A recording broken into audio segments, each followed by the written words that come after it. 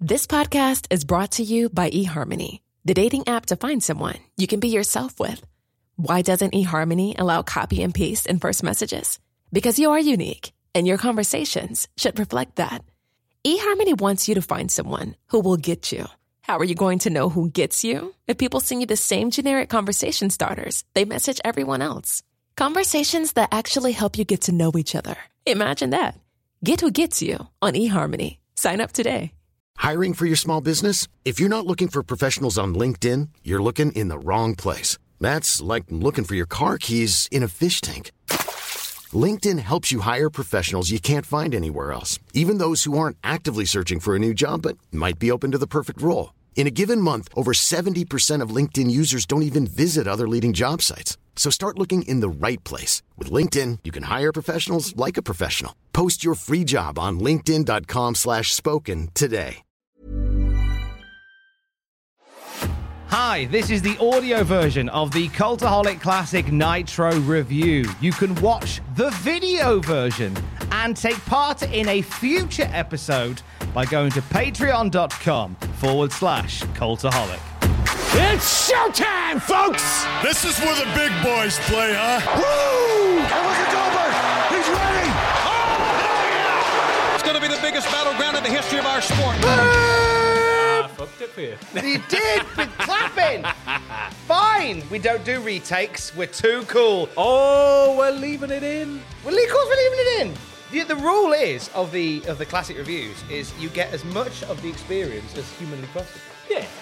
To the point where, by the way, welcome to Classic Review. Where did you put the bottle opener? Because I'm going to crack open my bottle of beer because it's Christmas. It is. And we can do that. At 10 a.m. It's whatever. It's whatever 5 o'clock. o'clock It's 5 o'clock somewhere. right.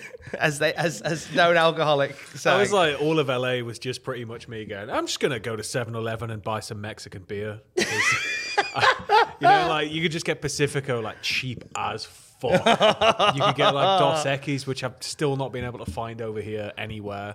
And then the Mexican Estrella. Just oh, nice.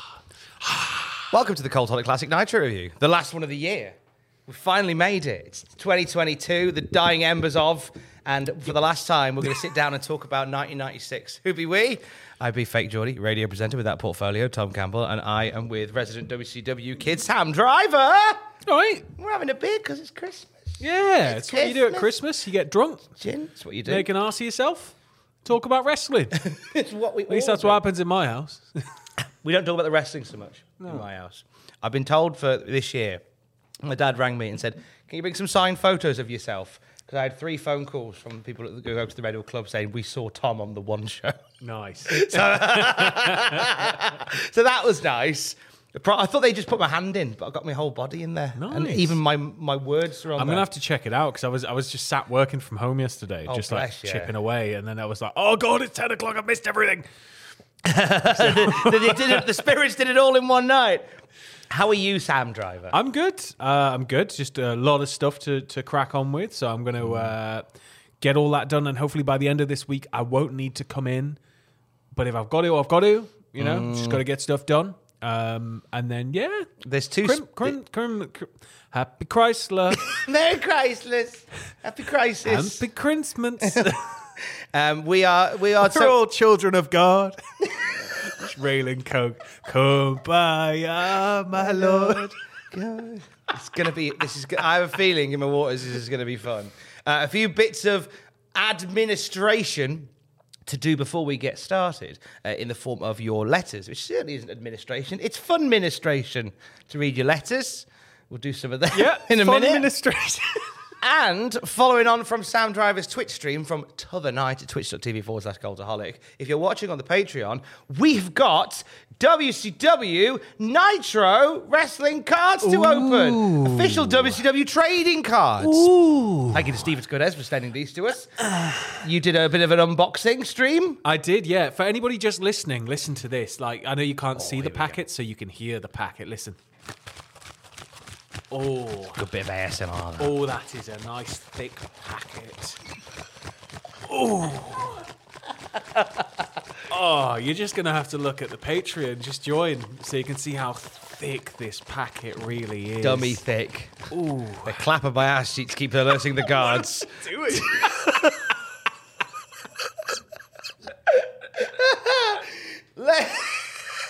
You can tell it's December. I'm completely delirious. It's a wonderful time of the year. We're going to open cards as we go through. Let's open up a pack each now. Yeah. Then we'll do some letters. Then we'll open another pack. Fair warning, the Southern Boys cards can get a little bit strange. Oh, okay. Yeah. Well, that's exciting. Yeah, these are WCW World Championship Wrestling trading cards. Thank you to Steven Skodes for sending them in. They're from 1991. They're from 1991. And they are printed by... Who is it again? Distributed by Impel Marketing Impel, Research. That's it. So they're from Research Triangle Park. So I believe the rarest card in this set is a shiny Sting. I think it's the only shiny one that there is. But the thing is, I don't know if this is sort of by the point that baseball cards have become a bit ridiculous in the States. Because it gets to a point where they slowly realize, like, hold on. Nobody knows how many cards are actually in circulation. They just know that the rare one says rare on it. So it's like, it might be rare, bastards. but there might just be loads of them out there. So it's sort of... Bastards. I've had a lot of duplicates as I've been opening them. Opening them. Okay. So kicking things off, we've got Sam's opened his packet first, so Sam's going to read off his cheeky packet. bit of Ron Simmons from Doom. Oh, but it just says Doom. It doesn't say Ron Simmons. It's got stats on the pair of them on the back. That's fine. Ron Simmons, height 6'1.5", weight 285 pounds. Butch Reed, height 6'3", weight 280 pounds. Where do you turn if you have to face Ron Simmons or Butch Reed in the ring? Well, your first step is bound to be an ambulance, followed by a long, lengthy stay in a quiet hospital. One thing's for certain. You don't want to square off against these two without medical insurance. Oh. Who would win in a fight, Doom or the APA? Oh, that's a good question. I think Doom, because they've got the youth. I was going to say the youth. I mean, not that the APA were granddads, but they've got that additional little slice of youth by just a few years. They have Butch Reed, but they also lose the lariato of JBL. Yeah. Next up, we've got Tommy Rich. Oh, height 6 foot. Stunning mullet. You're going to have to get some close-ups of these, I guess, to put into the video. We'll figure that out. This one-time world heavyweight champion is also known as Wildfire Tommy Rich. When you watch him in the ring, it's easy to see why. He leaves nothing but a patch of scorched canvas where his opponent once stood. He shit himself in the ring. When it comes to hardcore wrestling, Tommy truly is too hot to handle. You want to open yours? Yeah, I'll open a couple of mine. I'm going to open Let's mine. see if we've got any other interesting ones. I've got Dutch Mantel. I've got Doom as well. I've got a Michael P.S. Hayes. I've got a Lex Luger. I've got a Jim Ross. Oh, what's Jim Ross stats? Sexy does 10. Jim Ross. Home, the state of Oklahoma. Sorry, I'll read it out in full. Jim Ross, TM. Home, the state of Oklahoma. Favorite hold, the microphone. Get it? Oh, because he holds the microphone. Ross brings a steady stream of banter to the arena as one of wrestling's most prolific commentators. He's a native of Oklahoma, and as the license plate says, he's okay. If it wasn't for That's a bit of an insult. He's okay. If it wasn't for his contribution to the sport, wrestling would definitely be at a loss for words. It's right. I mean, 1991, this is essentially... It's not a Jim Ross rookie card, but it may as well be. It's a very happy Jim Ross on there. I got the Steiner brothers. I got one of Rick Steiner, the father of Bron Breakker, Detroit, Michigan. Rick Steiner, favourite actor, Jack Nicholson. Nice. Scott Steiner, favourite actor, Marlon Brando. Of course. Oh. A distinguished... He's from a highly educated university, Tom. He is ironically... He's going to have a very good taste in film. I didn't put it in my in my notes, but in this particular week, Marlon Brando gets whatever the 1996 version of Cancelled was after an interview where he made some very anti-Semitic comments. Yeah. So good job, quite Scott. The fall from grace. Yeah. No one will forget the day the Steiners took the US tag team titles from its previous holders in front of 10,000 screaming fans. Well, who were their previous holders? Pro wrestling has never seen... Who cares, right? Is this true? Steiners are champs now. Both were collegiate wrestling champions. So that's lovely to know. Well, I've got his brother there, Scott. His favourite hold is the Frankensteiner, even though it's not a hold. It's not technically a hold. Oh, no. I remember the warning that you gave me. Yes. Oh, you got some Southern boys. We got Southern boy Tracy Smothers. Well, I'll let you read this one out because I spent a whole 3 hours reading them out. Right. Steve Armstrong, height 6'2", weight 235. Tracy Smothers, height 6'2", weight 235. Before entering the ring, Tracy Smothers engages in a typically Southern ritual known to fans and wrestlers alike as giving a high five. Why is this a shock? When these two darlings of Dixie, together known as the Southern Boys, enter the canvas square, you're bound to hear the audience give the rebel yell. That's actually a pretty tame one as far as the Southern Boys cards go. Oh, is it? Well, Yeah. I've got another Southern Boy. We haven't planned this. I've got another Tracy Smothers We card. haven't planned this. As we open these packets and you get about 50 of the same Southern Boys cards again, yeah. Okay, Tracy Smothers. The stars and bars still fly in the proud tradition of the South. They are the colours of the Southern Boys, Tracy Smothers and Steve Armstrong. Tracy is active in both the ring and the community, frequently making the rounds to children's hospitals. Way to go, Tracy! They were over, you know, it's a different time, I guess, you know, stars and bars and stuff. A few of them say things like the South will rise again. Oh, no. I have a Missy Hyatt card. Oh. Does it have one of her favourite hobbies on it? Yes, thoroughbred horses. Yes. She has another hobby as well so far that I've discovered on the card. Is it sex? No, it's not. Missy Hyatt's nickname, the glamour queen of wrestling, fits her as snugly as one of her sweaters. Yeah, again, product of their time, 1991. It's no wonder she continues to win recognition with honours such as being voted wrestling's sexiest superstar in 1990 by Pro Wrestling Illustrated's readers. I think she just beat Jim Ross that year. Just narrowly. We've got Arn Anderson. Yeah. We've got a bit of double A. Arn, even his name is a snarl. Together with Barry Windham, Ric Flair, and Sid Vicious, trademarks all round.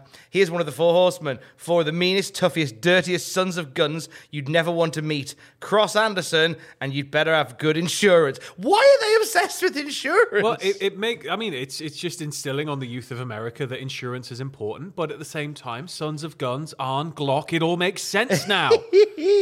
Arn's dad was a Glock. Got a bit of leg Luger there as well. Bit of leg. Anyone doubts this guy's incredible strength has never seen him lift all 316 pounds of Sid Vicious and toss him around the ring. Or Yokozuna, but you don't want to mention that one, do you? We don't talk about Yoko. No. Is that another Southern? Oh, it's the same one as before. Oh, here's Sid Vicious in question. I'll read Sid, then we'll crack on with the letters. Sid Vicious. Memphis, Tennessee, greatest achievement. What is Sid Vicious's greatest achievement? Bringing hope and joy to the boys and girls across America. It's good, but it's not the right answer. Joining the Four Horsemen. Every time Sid gets near a scorpion, like Sting... Just WWF champion. Yeah. We don't talk about that. I mean, joining the Horsemen is an honour, right? It is, like, straight up, but I just love that that's just on his card, like he's some big fanboy. Just thinking about Sid sitting there with his little pennant and his T-shirt every match. Just, yeah! Now, the picture has him lifting up Sting. And so the comment on the back says, every time Sting gets near a scorpion, like Sting, he gets a little crazy. Every time the Stinger gets near Sid, he gets a little nervous. That's because Sid likes to smash him with his favourite hold, the power bomb. It's a great way to get rid of insects. Well, I don't think a scorpion's an insect.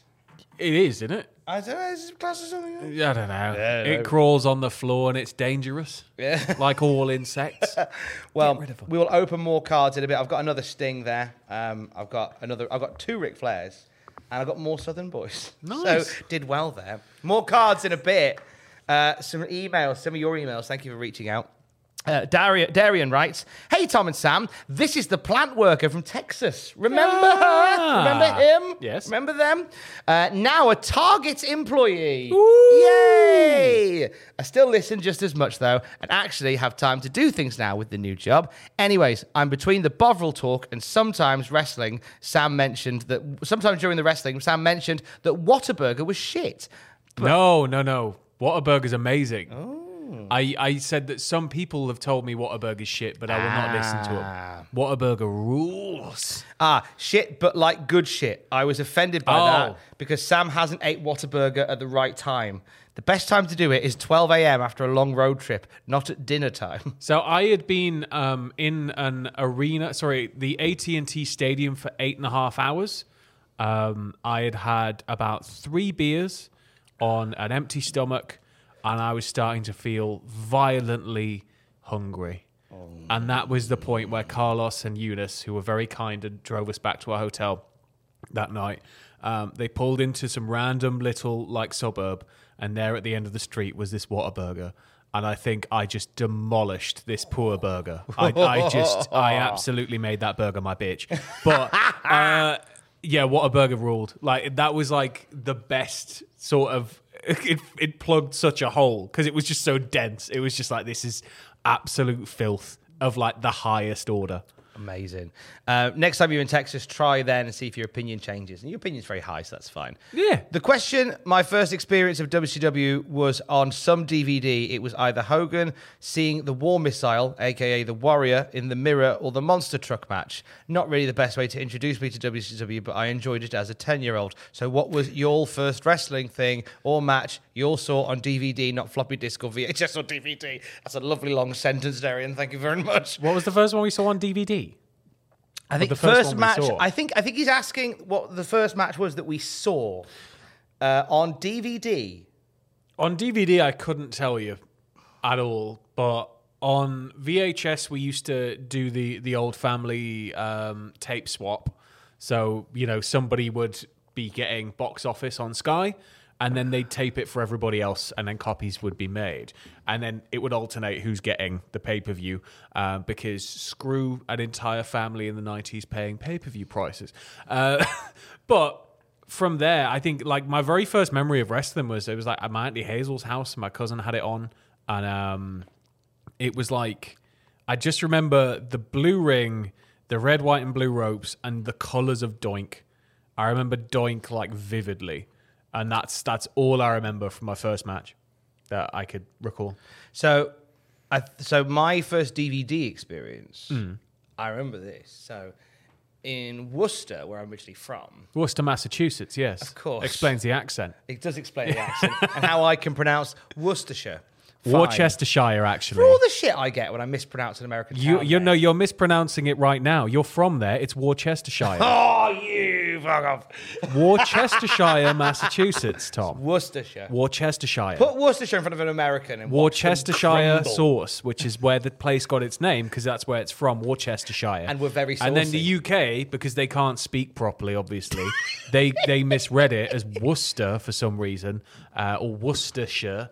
Which just isn't right because it's Worcestershire. Miss Reddit, who is also Reddit's wife.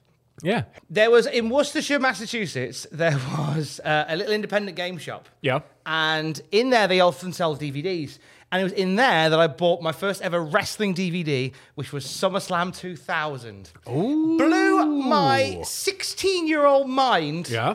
That now I didn't have to fast forward to the match I wanted. You could just skip. Match selection screen.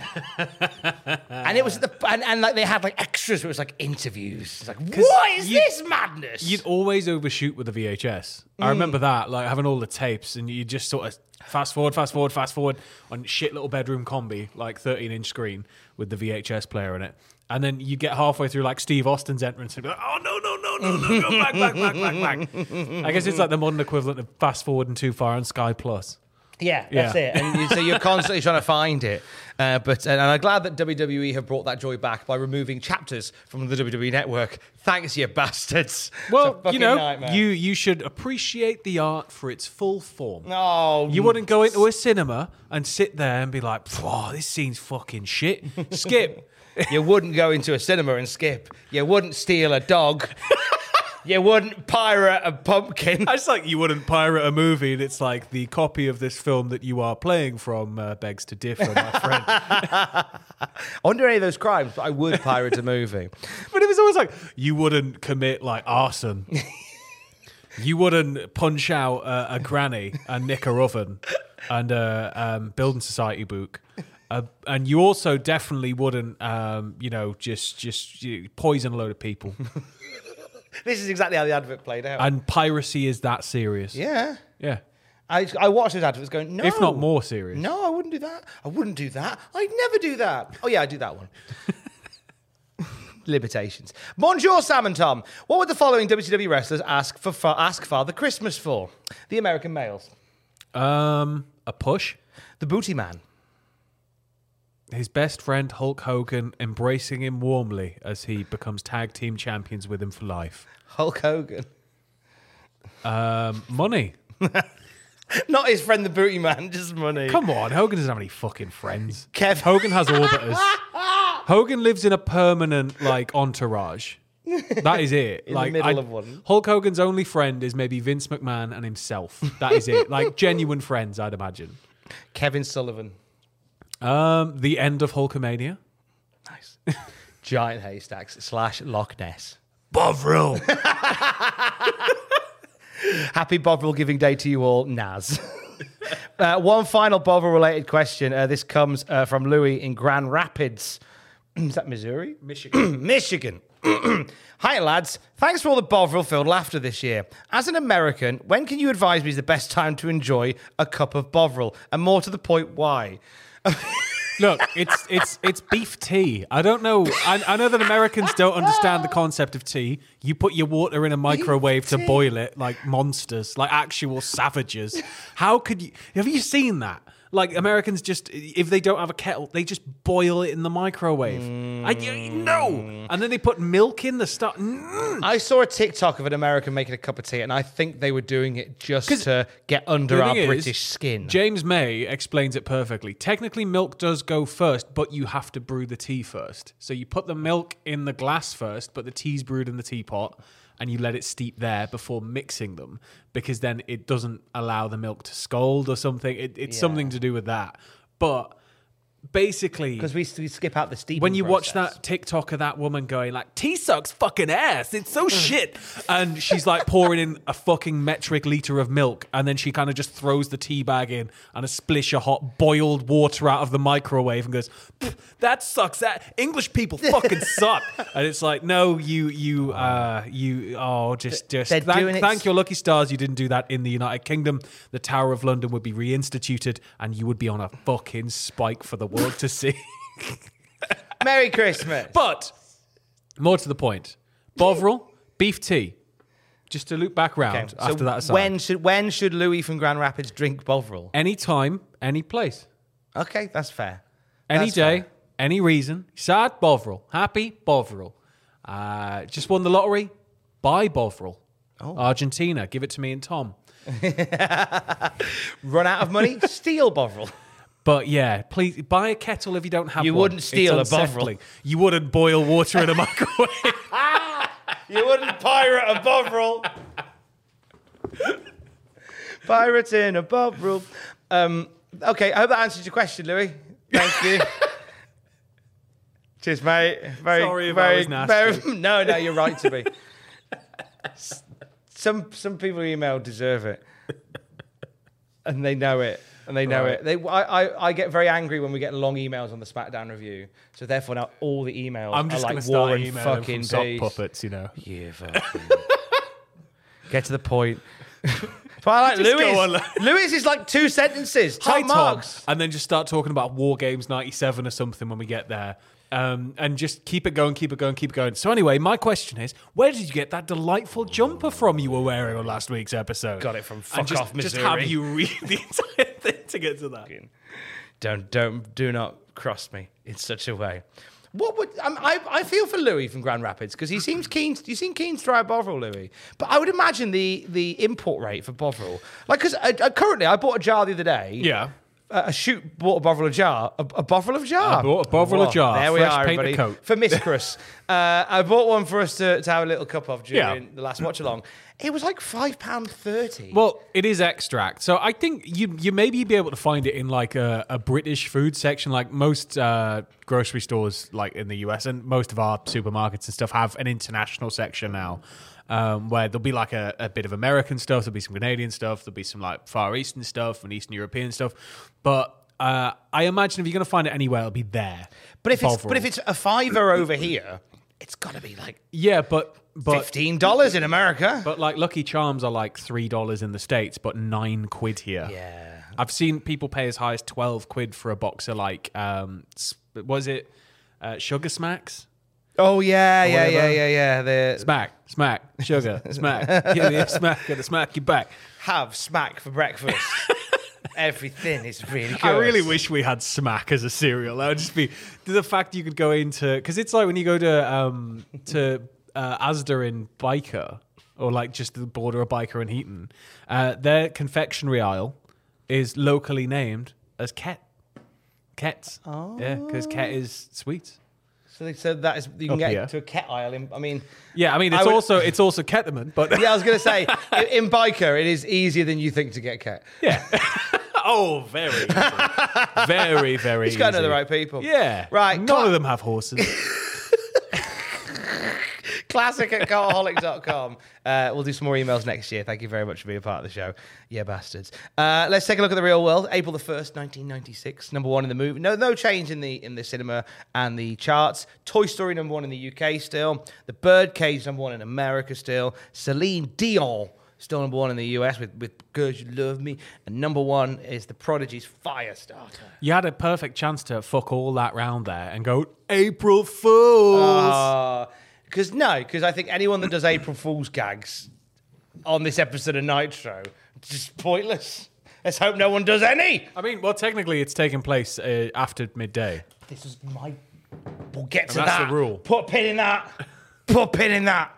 Last night, World Wrestling Federation presented WrestleMania 12, which saw the in-ring return of the Ultimate Warrior, quashing any potential rumors of a WCW debut. Didn't think there were any. Shawn Michaels becoming the flag bearer for the WWF as world champion, and the on-screen WWF debut of Johnny B. Bad, now under the name Mark Mero, or as Todd Pettingill calls him by accident, Mark Morrow.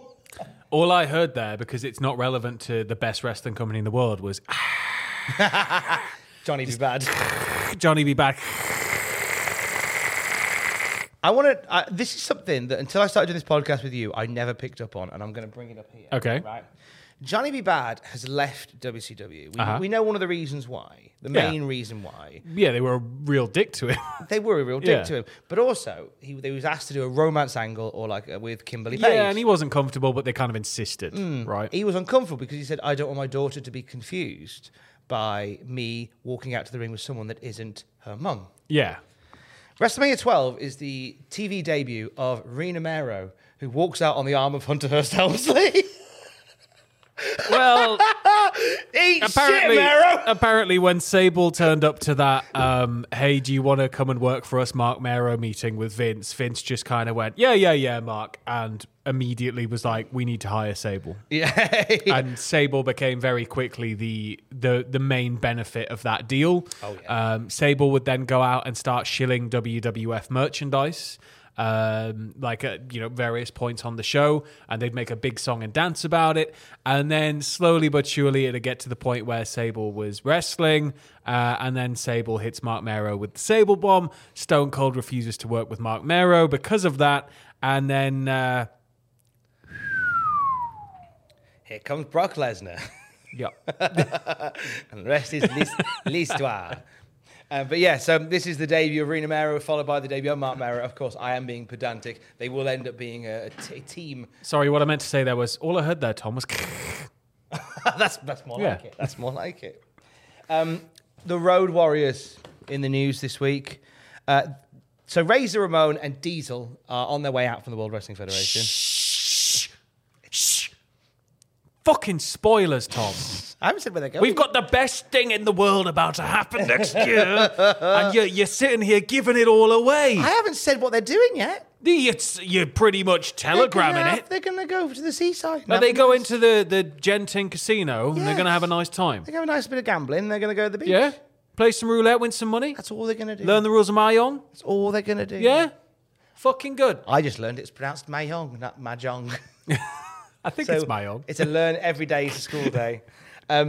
So there has been rumour circulating that away from going to the beach and having a lovely time on the slot machines, they may be coming to World Championship Wrestling. The Road Warriors have caught wind of this, and the Road Warriors, more importantly, have caught wind of how much they're allegedly getting paid. Yeah. The Road Warriors responded to this in the most mature way possible 2 days before Nitro by handing in their notice. I mean, or you could have just looked at who owns the company and the fact it says a Turner Network production and go, it's Ted Turner, the man's a billionaire. We're the Road Warriors. You need us so we can just go back to Japan and make bank anyway. Give us like this much money. It's basically what happened. Although the Road Warriors at this point can't really command the level of money they maybe once could. It's not really a rough patch, but it's hardly been a great little stretch for them here in WCW so far. I mean, they clearly do, because on the day of this episode of Nitro, they sort everything out and stay with the company. Yeah. So whether or not they've just gone, do you want a big bag of money? Is that what it is? It's like this. Like Yes. I can't believe they're giving them all that money. And Ted's just like, well, have some more then. Thanks. Oh, was that easy? Yeah. Fucking get in the ring, you. Go wrestle. If you were to ring the Gene Okerlund hotline on this day, you would hear me and Gene Eating a sandwich. Oh, if only. Mouthful. Just. Oh, this is a really great sandwich I'm having here. Sandwich enjoyment noises. Is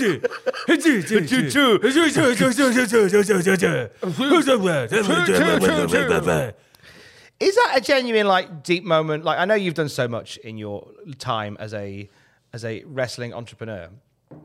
Is that a deep moment of joy? The fact that on an episode of Dynamite, front and center was a sign that said "pudding enjoyment." It's noises. insane, Tom. I used to be the guy behind the scenes, and like if you put me in front of a camera, I'd just be like, get me away from it. Like I didn't really want to do in front of camera stuff. So it's been weird because like obviously did Graded and stuff, but kind of sat like this throughout the entire thing with Graded going. So anyway, on SmackDown, these things happened.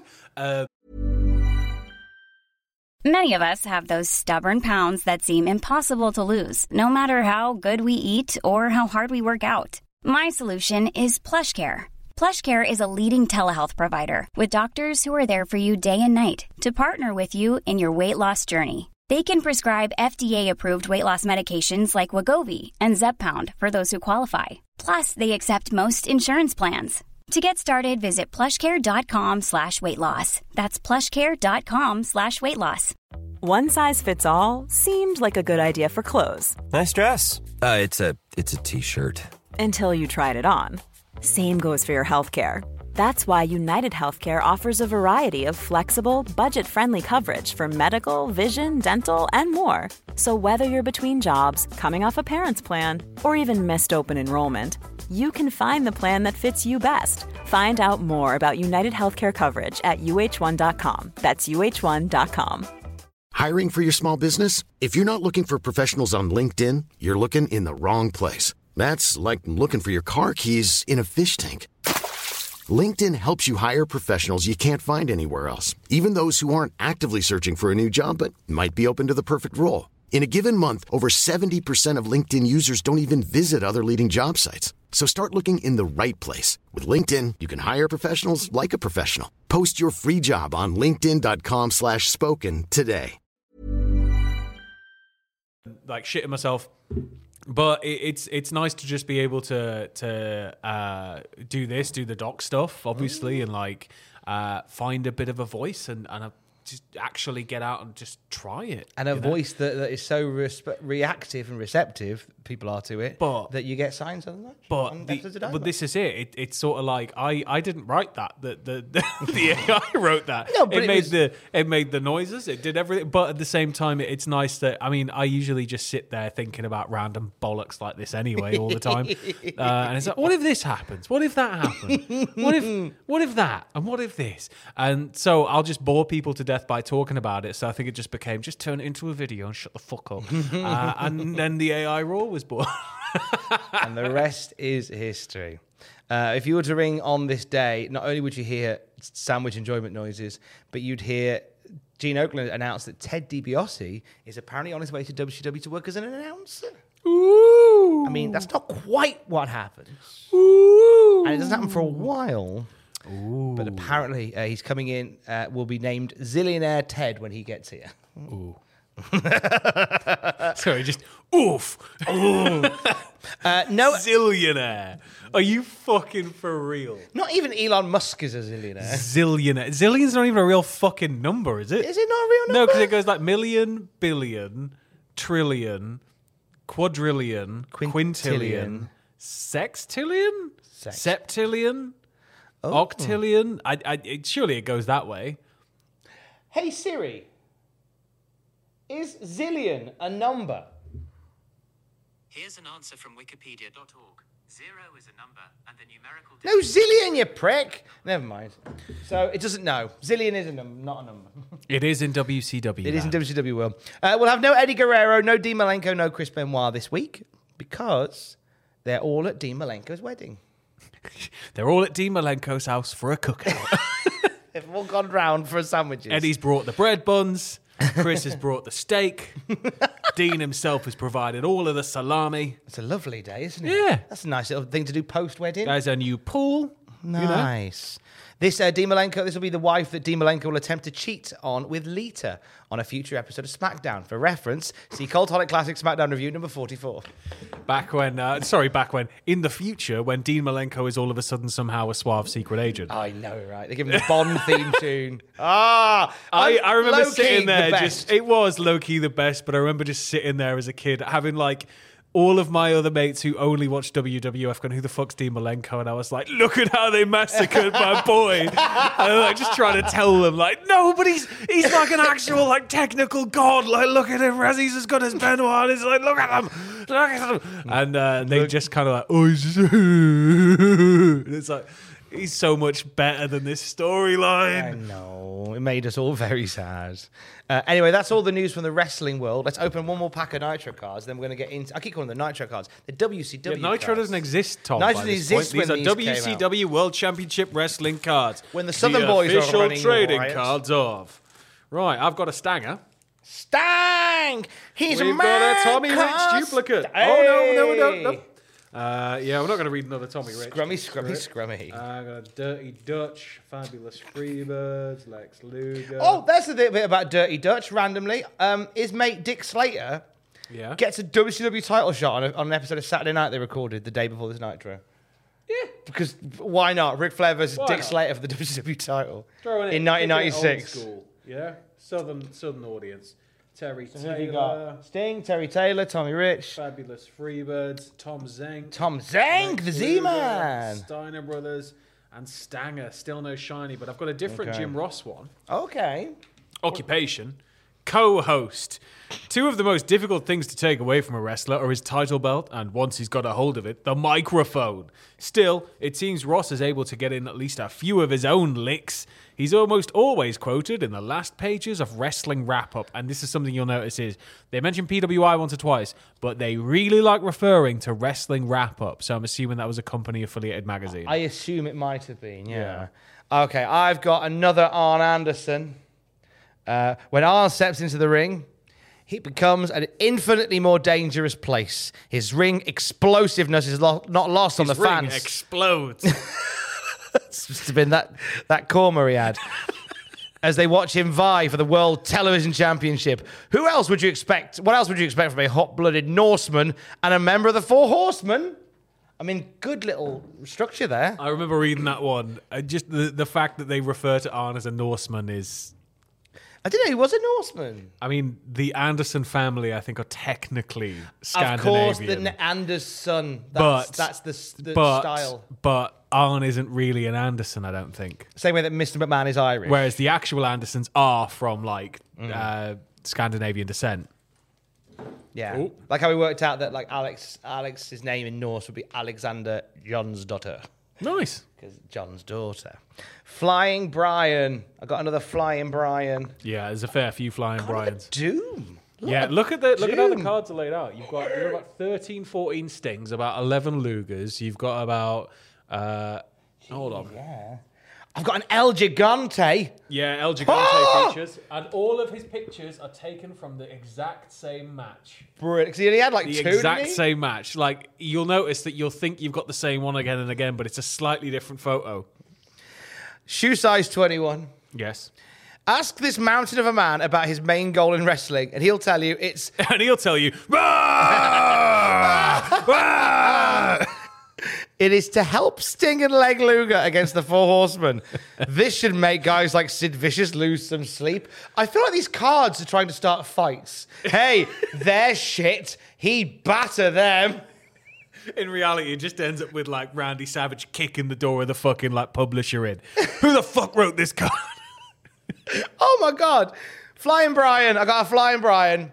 Favorite hold, flying body press, right? Whoever wrote these cards has really got a fucking attitude. They change it with a certain point. They change it to maneuver, but yeah, some of them say hold. Flying Brian gets ready to launch an aerial assault on some unlucky foe. This compact fighting machine lives by the motto: it's not the size of the dog in the fight that matters, but the size of the fight in the dog. We'll take your word for it, Brian. Fuck off. I mean, we'll take your word for it, mate. All right, dickhead. It's 91. He's tagging with Tom Zenk. You know, it's a different Brian Pillman. Regardless of his status on the card, that's real dissing. Like, all right, mate, fuck off. Yeah, but run along, I little guess boy. He's supposed to be like the fresh face, right? Like I think Tom Zenk's are all like kind of how he's the little bit more experienced member. Hold on. Tom Zenk, TM, a.k.a. Z-Man, a.k.a. Mr. Minnesota, proves that he's made of tough stuff as he towers over an unlucky opponent. Oh, no, this one doesn't mention him. The other ones I've had of Tom Zenk have all kind of mentioned him being the more experienced member of the tag team. And how, like, Brian's a little bit of a, like, not loose cannon. He's a little bit kind of rough around the edges and a little bit wild. Right. But, like, immensely talented. So, like, it's like Zenk's cards put Brian over. The Brian cards are all kind of like, oh, he's a bit fresh, but he's a bit of an underdog, and it's a bit kind of, go on then, prove us wrong, son. Okay, I can forgive it then. Tommy Rich. Yep, is that the one I've got? With Tommy Rich, known to wrestling fans worldwide as Wildfire, enters the ring on business, his opponent had better make sure his life insurance policies. Tom, do you want to touch Tommy's? Oh, definitely. Thought you never ask. Here, Tommy demonstrates a favourite hold, the side headlock, which makes a whole lot of hurting going on. Hold on, I've got another Z-Man here. Let's line up all our Tommies. I've got a nice one. I got a nice fabulous Freebirds one there. We're touching Tommy's, but everybody, touching Tommy's. As Michael put it, hey, it takes a real man to wear lipstick. He's a former world tag champ. Who's going to argue? It's on the back of the card. Yeah. What's that? The cards question the legitimacy of the Freebirds being an actual musical group quite a lot. It's like, they say they've had a massive tour in Europe, but we're not quite sure about that. But whatever, dickheads. Whoever wrote these cards had a real... There's like a nice simplicity to these cards, though, isn't there? I like the fact that it's just an image and a stat. Yes. Or something a little right. I do like it. Anyway, let's bring you forward to 1996. Monday Nitro from April the 1st, 96, and fuck-a-doodle-doo, we start hot. The Giant and Stang staring at each other in the ring. Yeah, we come to the action already starting. I was like, is this one of the ones where they lost the tape? Like, what's going on? Giant was a babyface last week. Oh, sorry, we're touching Tommy's. I can't. That's fine. We can touch Tommy's. It's okay. He's a baddie here. Sting spits at Giant and they start fighting. Don't worry. Eric Bischoff is on commentary to clue us in. So on WCW Saturday Night, a match was made between Sting and Giant against Harlem Heat to take place on Nitro. Jimmy Hart paid off the Giant and Harlem Heat. So therefore, Harlem Heat didn't wrestle, and the Giant instead wanted to fight Sting. And Harlem Heat just kind of shrug. Yeah, go, all right. Well, we see a bit Harlem Heat in a bit. Yeah, we see what went on there. So that's where we're at. Instead of Sting, the Giant, and Harlem Heat, we're getting Sting versus the Giant. Sting hits a top rope chop block to bring the Giant down, like Jack and the Beanstalk, according to Mongo. It's not inaccurate. Sting's crossbody attempt fails. He bounces off the Giant, to turn the momentum round. Giant goes to chokeslam Sting while he stood on the outside. He stood on the apron, and he goes to chokeslam Sting while he stood on the apron, but Sting drop kicks him to the outside. Enter Leg Luger to stand by Sting's side. The ref looks at the Giant trying to get back in, looks at Leg Luger, who hasn't done anything yet, and calls for the disqualification. Okay. I believe it's a DQ awarded to the Giant, or the ref just went, fuck this. It's like, Sting, I'm sick of seeing you get the shit kicked out of you. Yeah. Just take the loss. Take the loss and go have a word with Lex, please. Jimmy Hart leads the Giant away. Giant screams into the camera, Stinger, the only reason you're alive is because Lex is there. And he gobs all over the camera as he does. That's a hot, confusing as fuck start tonight. You think that's a confusing as fuck start? Wait till what happens next. Oh, okay. So opening titles and fireworks. We are live in Cleveland, Ohio. We get footage of what happened before Nitro started, which is Harlem Heat walking to the ring and Jimmy Hart rushing to the ring with an envelope. And in that envelope is a check, we understand, for Harlem Heat. Not even cash money. Harlem Heat went on the promise of maybe there being the money in the account. Yeah, because that check... It's 100% going to bounce. That check could bounce. It's going to bounce. So, Jimmy Hart's not had a number one single since like the early 60s. Exactly. There's no way it's going to not bounce. That is from a dead current account, and they have no idea. So Harlem Heat look at Sting, look at Giant, and say, good luck, Oos, we forfeit. And they walk to the back. And it turns out the Giant was paid off as well by Jimmy Hart to instead wrestle Sting. And that's what the opening was. They turned Giant face only to very quickly turn him heel again. So Paul White, his penchant for flipping face and heel began long before we started keeping score in 99. Oh, yeah, I think like it's just one of those things where it's... I guess it's hard when you have somebody who's been billed as such a monster, right? Like, you can't just flip him on a penny. You need something to happen that is relatable, I guess, in a way, or like affirming. So, like, if the Giant accidentally injured somebody by falling on them, and it was a legitimate accident, and nobody blamed him for it, but he blamed himself, then the crowd would get behind him. Like, if he fell on Kimberly Page or something. Oh, he's clumsy. And it'd be like, oh, no, don't blame yourself. But when you've just had him going like, I'm going to tear you limb from limb, Hogan, week after week after week after week. And he's so scared. I mean, look at the expression he gave during Uncensored. Was it last week's episode? Last week's where his eyes were just kind of goes like, out.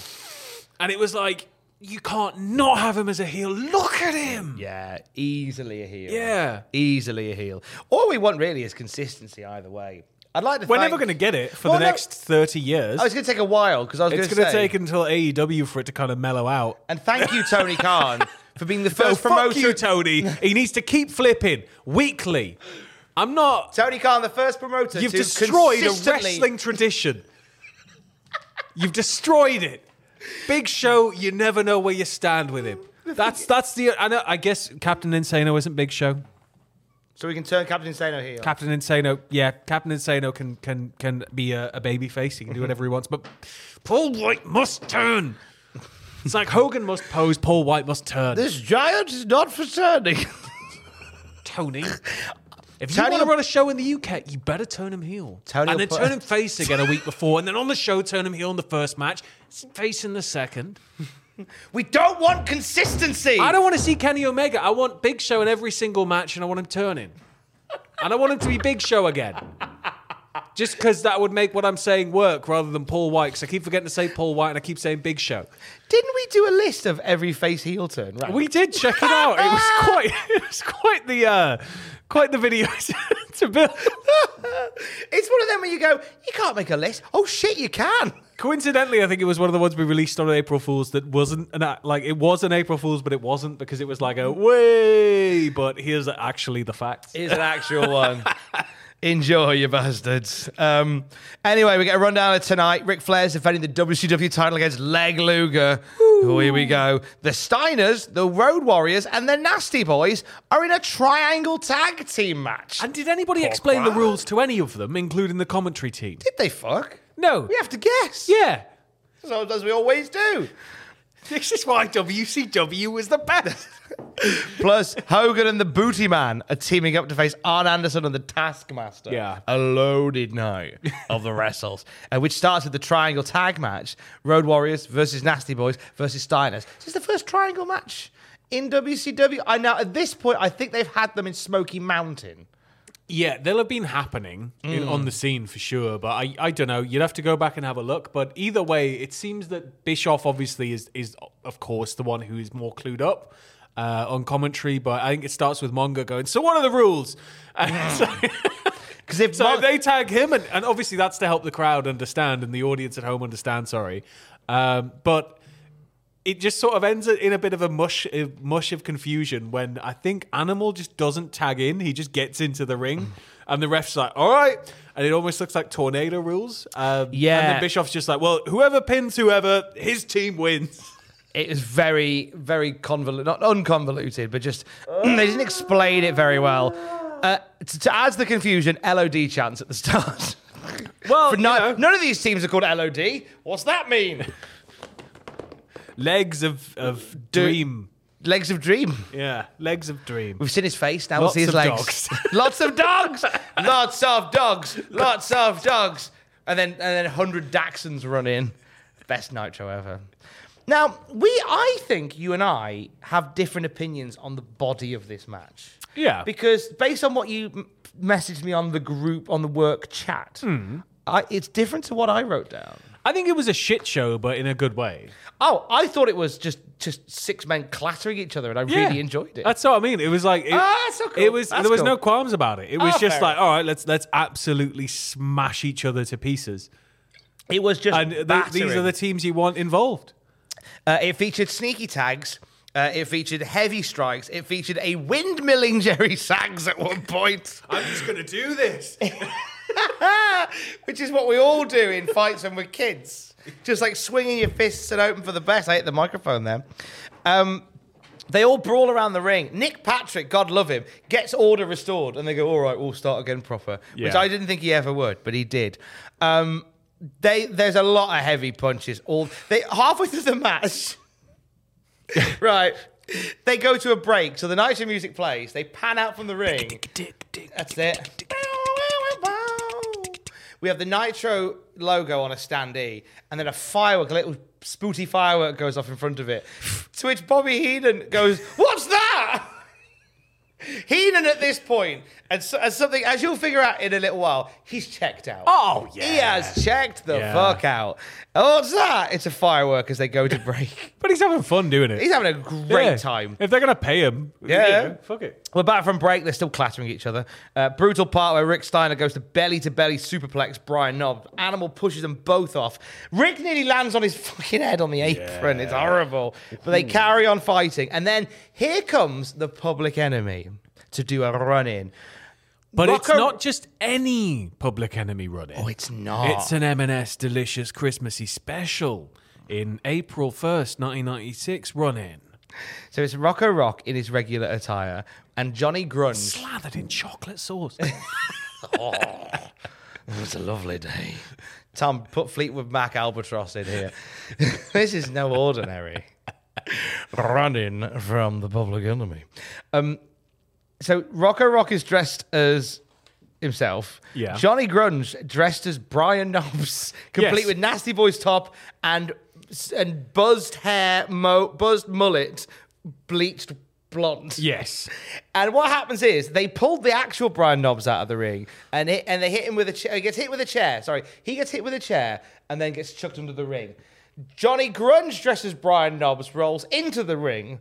And takes the pin. He takes the pin from Scott Steiner. I didn't pick this up at first because there's so many moving parts and I'm writing notes and looking at the screen at the same time. Because then he takes the pin and then I see what I believe to be Brian Knobbs like slithering out of the ring. And I went, that's bullshit. At least sell the move. And I went, oh! It's quite well done. Because then when you see the replay, you see it all in slow motion detail, like Knobbs being thrown under the ring after getting like brained, and then it all happening. And then Eric Bischoff is like, the truth has finally been revealed. And all I can say to that is it's ironic because last week I promised some truth of my own. Oh, shit. the World Championship Wrestling doesn't stand for World Commitment Wrestling, WCW, as Eric Bischoff once said. It stands for World Communist Wrestling, Tom, doesn't it? Am I getting another beer for this? Yes, you are. There's another one for you. I've had to trade. Oh, I'll crack that open as well. But I've had to trade a lot of state secrets to get these photographs. I hope you know.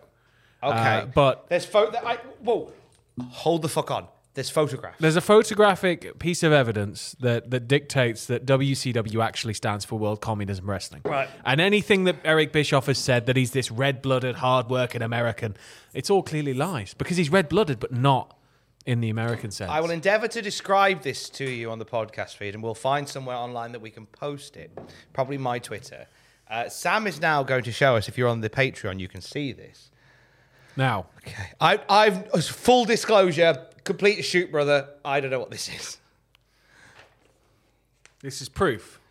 Fucking hell. Eric Bischoff. Fucking hell. Fucking hell. This is proof. Oh, fucking hell. This is proof. This is proof that Eric Bischoff knew Joseph Stalin. And as we know, people will look at this image and they'll say, that's a photo of Stalin and Lenin. What are you on about? No, it's not. As you know, if you're clued up on your Cold War history, Joseph Stalin had a bit of a knack for pre-Photoshop editing images. Now, before with what, Mario Paint?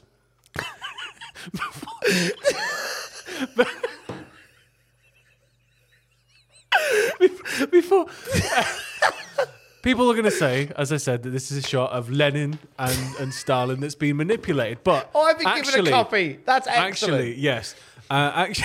Actually, this photograph was originally of Stalin and Bischoff, as you can see here, and only later was Lenin added to where Bischoff is sat now. Right. So it's a Photoshop, but Lenin was added over Bischoff. When Eric Bischoff has been around for a long time, as you can see here. This photo is black and white. Well, yeah. When he decided, as an eternal being, he decided that he was going to... I like how you went very calmly. It's an old picture, as you can tell, because it's black and white. Look. Oh, right, yes. Yes, Mr. Driver. Do continue your speech. When Eric Bischoff decided, and as we know, Eric Bischoff is a lizard person. He's part of the global Illuminati controlling all of us. He decided he was going to get into the wrestling business in the late 80s, early 90s. And at that point, this image had to be scrubbed. At that point, Lenin was actually invented to take the place here of Bischoff retroactively because, Bischoff was clearly the person who started... So, the Communist Party of Russia. Just so I've got this clear, right? It was the picture you're showing us is the original photo, which is Stalin and Eric Bischoff. Eric Bischoff actually led the revolution that led to communism taking over his homeland, his motherland of Russia, right? Mr. Red-blooded American. And then what happened from there was basically. He would move through time, and he's like Dorian Gray, basically, but he's also a lizard. I was going to say, he decided he wanted to get into wrestling, and at that point, they had to kind of go back and retroactively scrub a lot of stuff. Also, Stalin fell out with him, and Lenin was like more of a fan of the Russian indie scene. Yeah. And so Stalin was like, right, we'll get rid of Bischoff out of this photo, and that's where the photo of this being Stalin and Lenin came from. But really.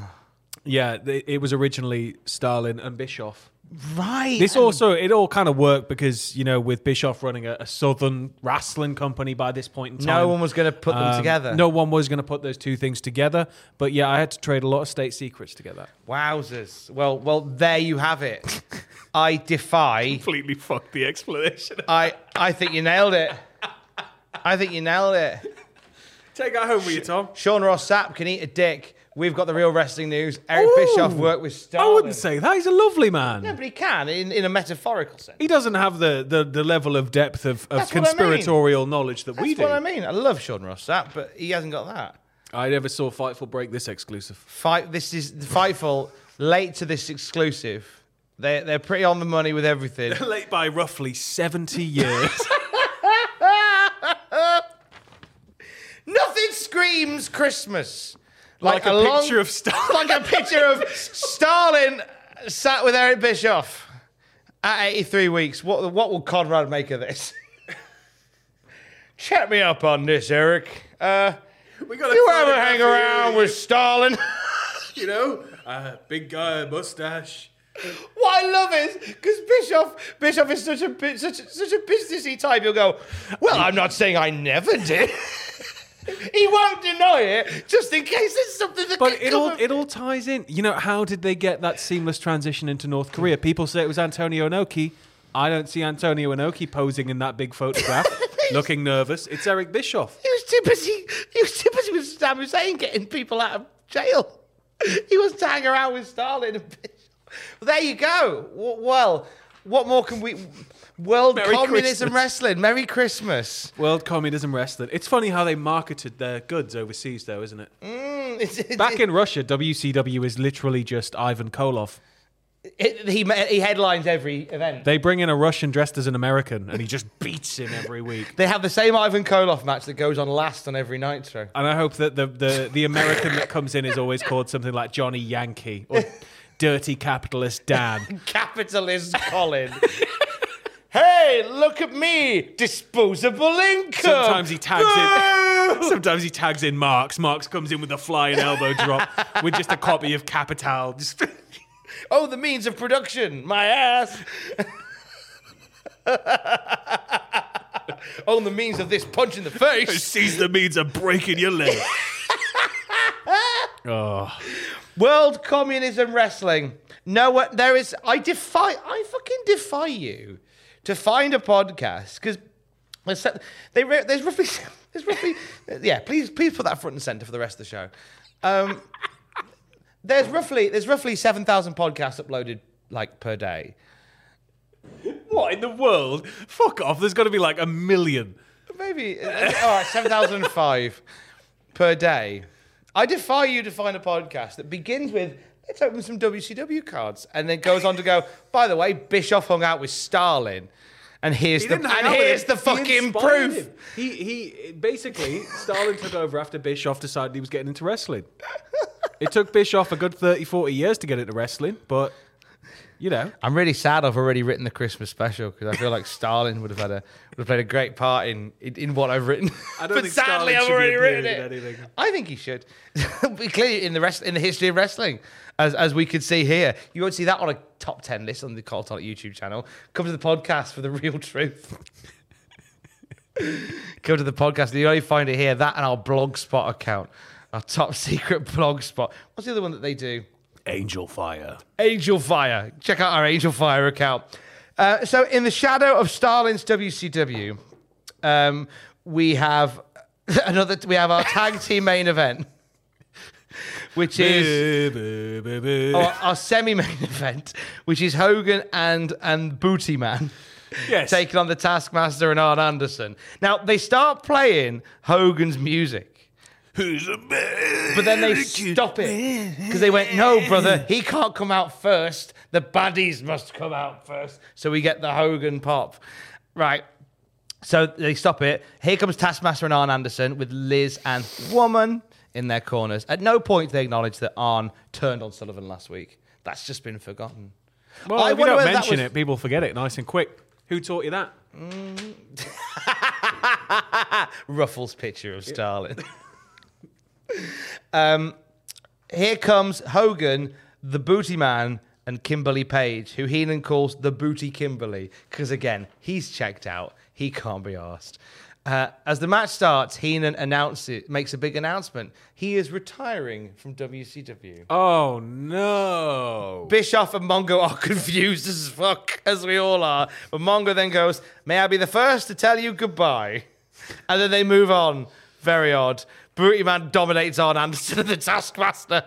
A double big boot from Hulk Hogan. Booty goes for an aloha Arn, and Taskmaster breaks it up, turning the tide. Woman gets involved with some cheap shenanigans. Mongo's solution is for Kimberly to... Oh, do you want the bottle opener? Yeah, sure.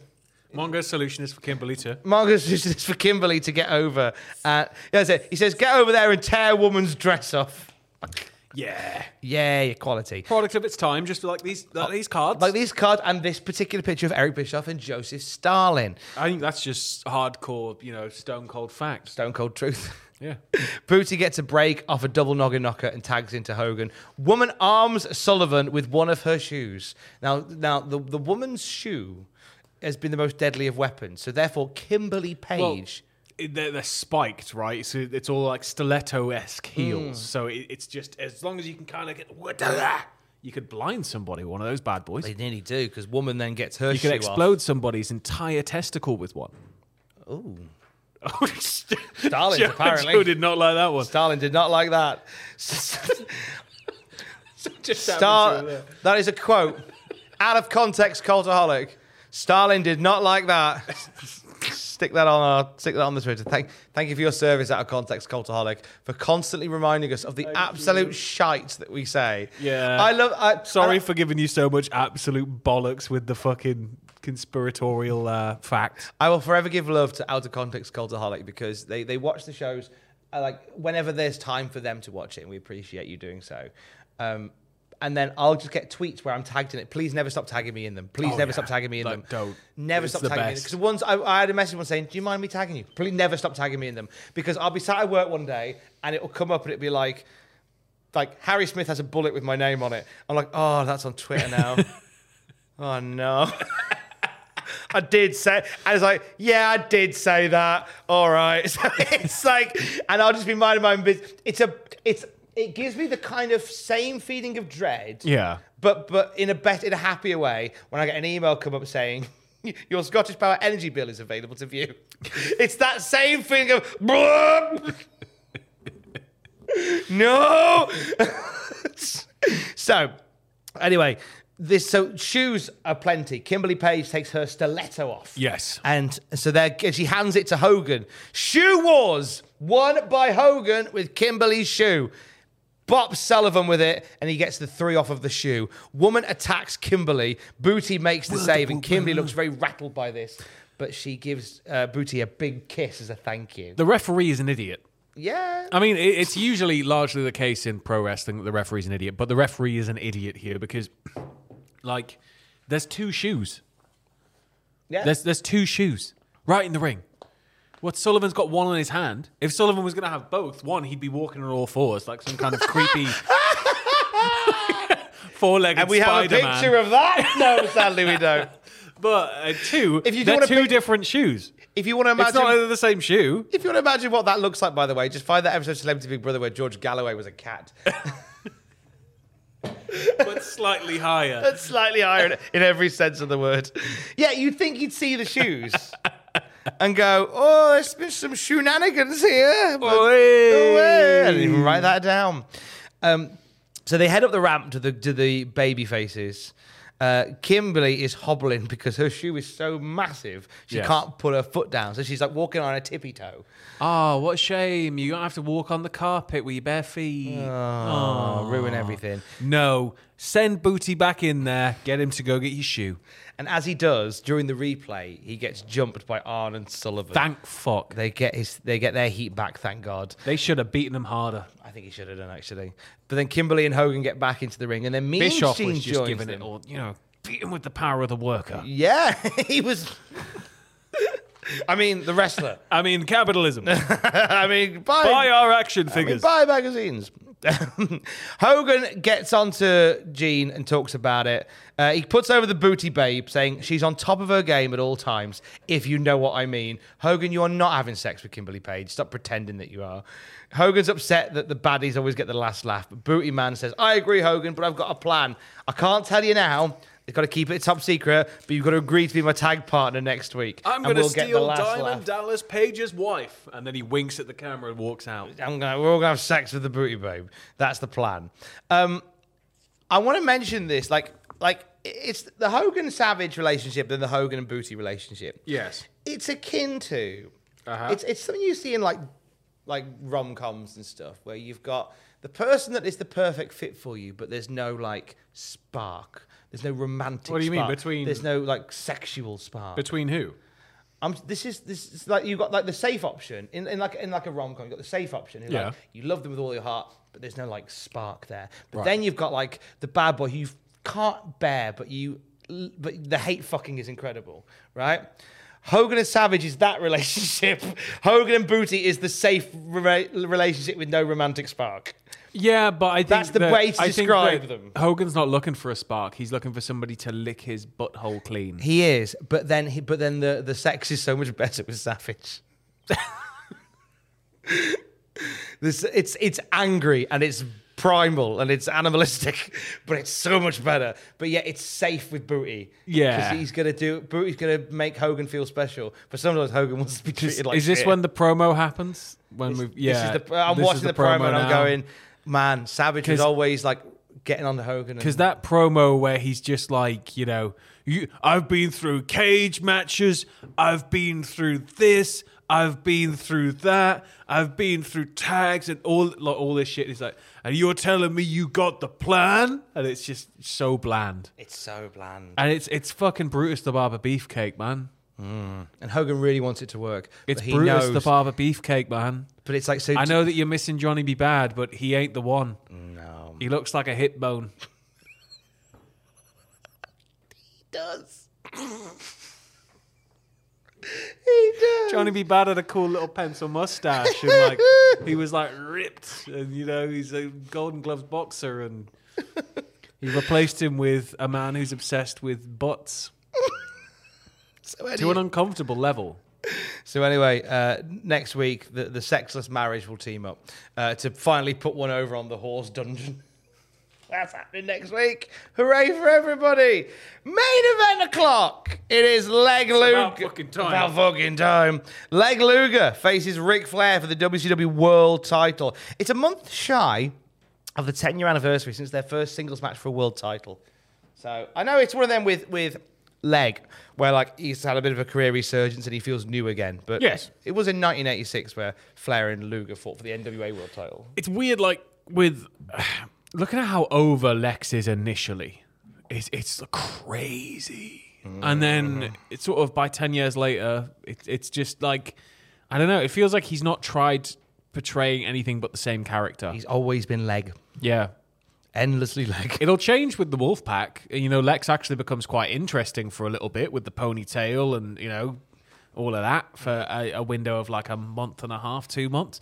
But like, yeah, it's just the same old Lex Luger. Pretty much. Luger's got 2 titles. He's about to go for a 3rd.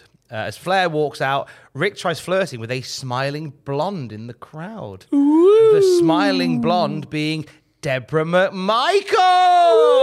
Ooh. Steve, you got a beautiful wife there, says Eric, known swinger. And it could work for either of her husbands. It certainly could. Yeah, that's it. Welcome to the Wrestling Bollocks, Debs. You're here for a while. Yeah.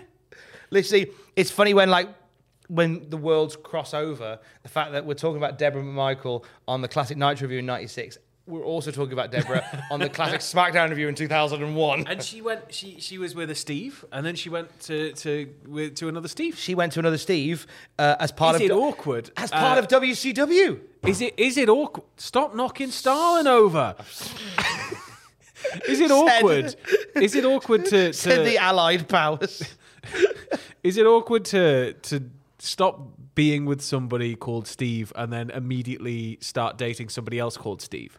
That's a really good question. Like, is it hard in your head to be like Steve and not think of the old Steve? I think if anything, it's probably a blessing, because then if you accidentally call that partner Steve you during can't the get act the of name love, wrong, right? You don't get the name wrong. Unless one of them's Steve and one of them's Steven. Oh. And if you go Steven, and it's like, who's Steven? I'm Steve. Oh no, I thought. Or they spell it with the PH. What if one of them likes it to be pronounced Stesler?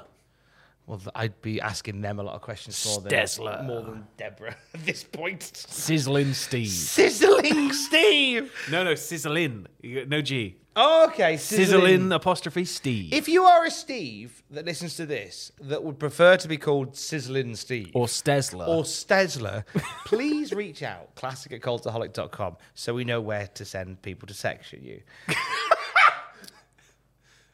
It just makes it easier for everybody involved.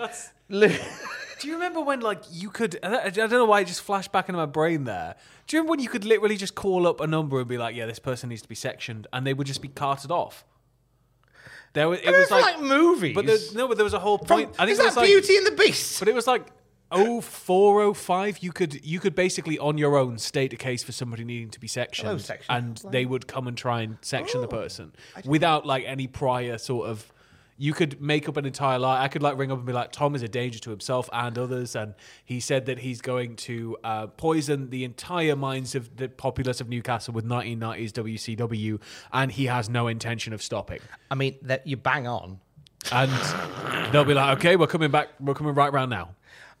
Because there's a whole thing in Peep Show about it as well. I remember. Okay, so it was a legit thing then. It's like, don't try and section me. I'll try and section you.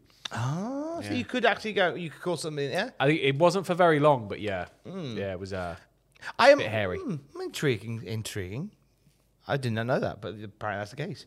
Lex Luger and Ric Flair are fighting for the world title in World Championship Wrestling. Luger overpowers Flair for most of this. Right, this match is basically Lex Luger, Ric Flair, and the vocal cords of woman.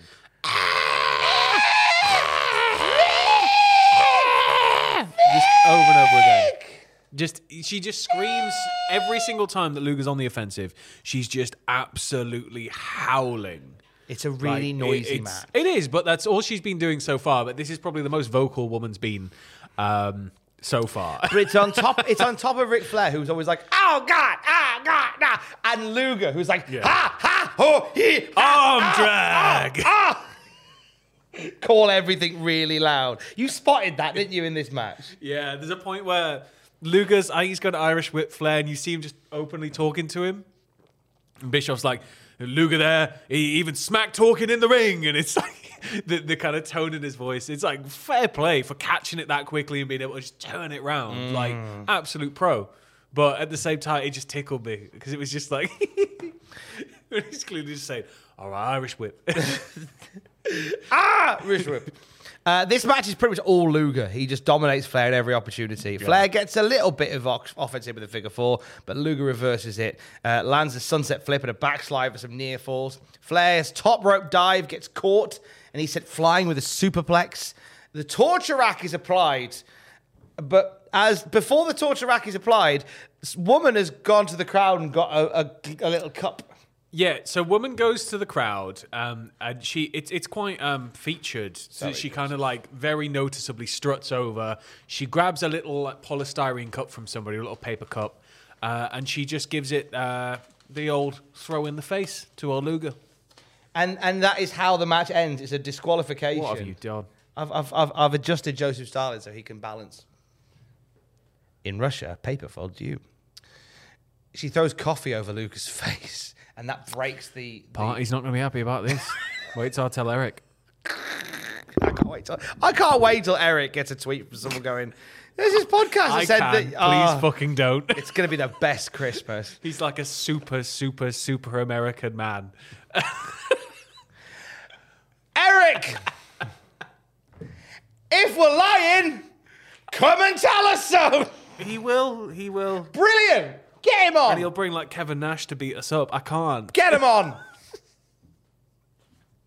There's the evidence. All I'm saying was that was passed to me through a third party. There's the evidence. I traded nuclear secrets for it. So it's got to be real.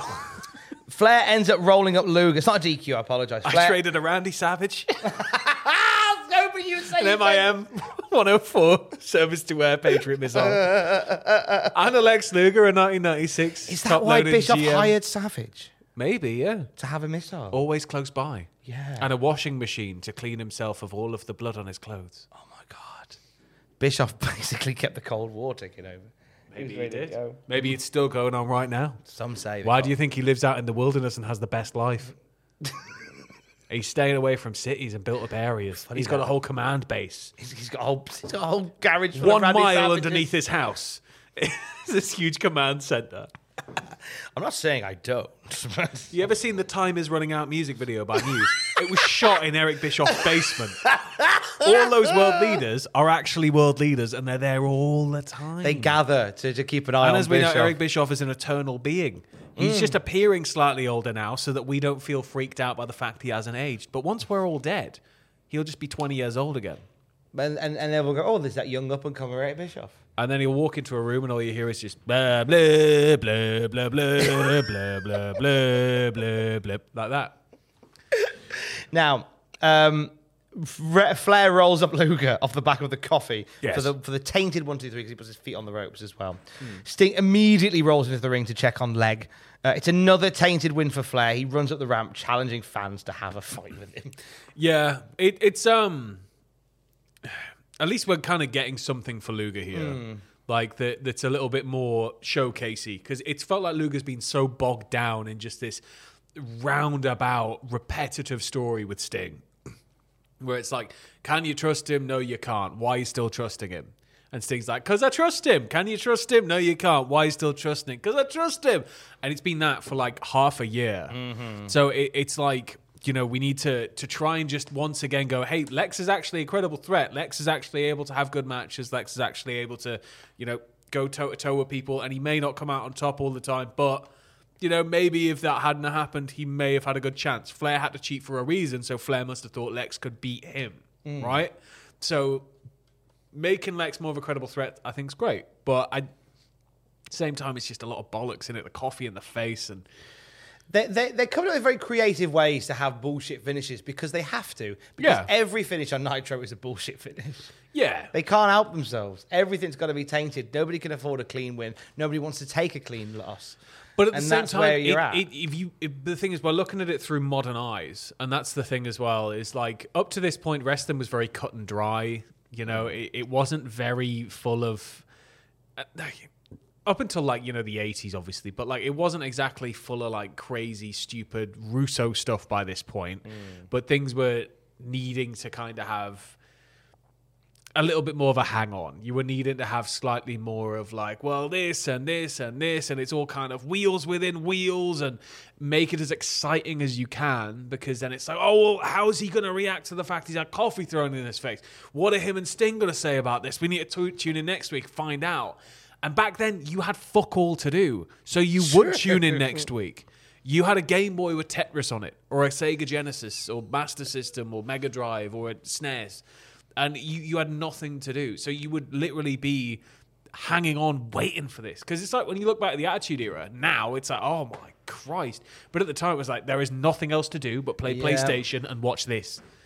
And I think it sort of, when you put yourself back there, it works a little bit more. But at the same time, Jesus, it's been a long storyline. Bobby Heenan shakes Mongo and Eric Bischoff's hand to say farewell. I'm off. And just as Nitro's going off the air, he goes, oh, by the way, April Fools. Oh, great. April Fools ended at 12 p.m., Bobby. Yikes. So that was the thing. Bobby's just amusing himself now on commentary. Yeah. He's just, like I said, he's even when he phones it in, he's still very good. I'm not looking forward to the point we get to when Gorilla Monsoon unfortunately passes, but that's going to be a while away yet. Yes. But that's... yeah, I mean, the company's they don't really realize, I think, what they've got with Bobby Heenan. Not at all. They did initially, and they still kind of do now, because it's Bobby fucking Heenan. But as time goes on and WCW becomes so self-absorbed, they don't really care about Bobby. They don't really give a shit, and they kind of, you can feel it. And it's not, I don't think it's deliberate. I don't think it's, deliberately them phasing him out. I think it's just that things get so ridiculous and so back and forth with, trying to one-up the other company that it's like, hey, you got Bobby Heenan here. And at the same time, it's like, well, is he a relic of a past age? It's like, no, he's not. But, it's sort of, it's an awkward situation. It is. It feels like he gets very forgotten about. It's a shame that he's making his own fun rather than being used to the best of his ability. Yeah. It seems like, it seems like... It's like he's using his fun out of boredom rather than his fun out of fun. Yeah. Yeah. It's the equivalent of spending 500 odd pounds on a Dyson cordless Hoover just to get cobwebs out the corner of the bedroom. But I'm thankful for it in a way, because, this was my introduction to Bobby Heenan as a kid. Yeah. Because it's not like I was around during Tuesday Night Titans era. It's not like I was able to kind of watch him on the reg. So for me, Bobby Heenan initially as a kid was WCW. And then eventually Mike Tenay and, you know, everything that goes with that. So I'm thankful for it this Christmas. Bobby Heenan was my first announced team, really, that I remember with this trio. But, yeah. There's many things to be thankful for this Christmas. Yeah. And the Cultaholic Classic Nitro Review has been one of them. Thank you very much for supporting us through another year. That was your first full year on the Cultaholic Classic family. It was, yes. Tree. Have you had a lovely year? I have. It's been very beefy. It has been very beefy. It's been very tasty. I think we should open a Christmas present. Yeah, Let's do one more before we sign off. And I will let you know that... Come on, Shiny Sting. You will hear more from Sam Driver and myself as we do Crisis on Infinite Arseholes 5, which is coming to you over the festive period. You are going to love every minute of it. This is an absolute strikeout, this set. Oh, mate, I've just opened my cards. I've got a Dutch Mantel doing an abdominal stretch. He's from Oil Trough, Texas. Dirty Dutch Mantel is the hairiest wrestler in the world.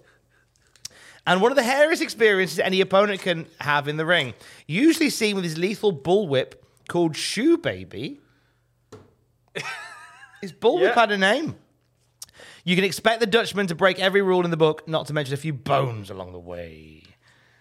Teddy Long's fit is unreal. All of Teddy Long's cards are just like, he looks so comfortable. He looks cool as... I have a Terry Taylor. When Terry Taylor enters the ring, you can barely hear yourself talk for all the cheers. Bollocks. Hey, he's the Red Rooster. You leave him alone. Cock of the walk. He is truly a favourite among wrestling fans from coast to coast. As for his opponents, it's usually their first time for getting a tailor-made suit of pain. Christ, I think that was the last one they did before the weekend. Do you want to end it with a Mr. Wall Street? Please do. This is how we're going to go out for the year. Thank you for your support on the Cultaholic Classic Nitro Review. We'll see you in 2023 for more bollocks. Sam Driver has the final words of the podcast. Michael Wall Street, TM, has a lot to smile about these days. Besides having his opponent in his no-way-out stock market crash, his multi-million-dollar inheritance has made him one of the richest men in wrestling. Say cheese! He's at the Sam Driver on Twitter. I'm at Tom Campbell on Twitter. Together, Bray Wyatt's dad. Although this week they just had a nice little chat to end the show, so very nice, very lovely to see you. And fantastic, plenty of time. We got all the time in the world to end the show this week. April Fool. Happy Christmas.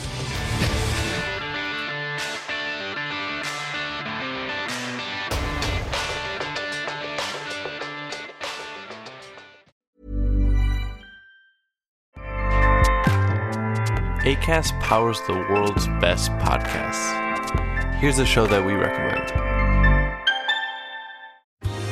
Are you a reality TV junkie? Do you ever think, dang, I wish I had someone to talk to about all the trash TV that I watch? Well, look no further, garbage lover, because Reality Gaze is a podcast for you. Hello, I'm Maddie. And I'm Poodle, and we're the Reality Gaze. We talk about all your favorite unscripted shows like The Golden Bachelor, Love is Blind, and TLC's big, messy behemoth, 90 Day Fiancé. And if you're driving to work, folding laundry, or just pretending to listen to your husband talk about sports, just put on the pod, and you've instantly got two gay besties spilling all the tea and reading these people for filth. So come at us, y'all. Find Reality Gaze wherever you listen to podcasts.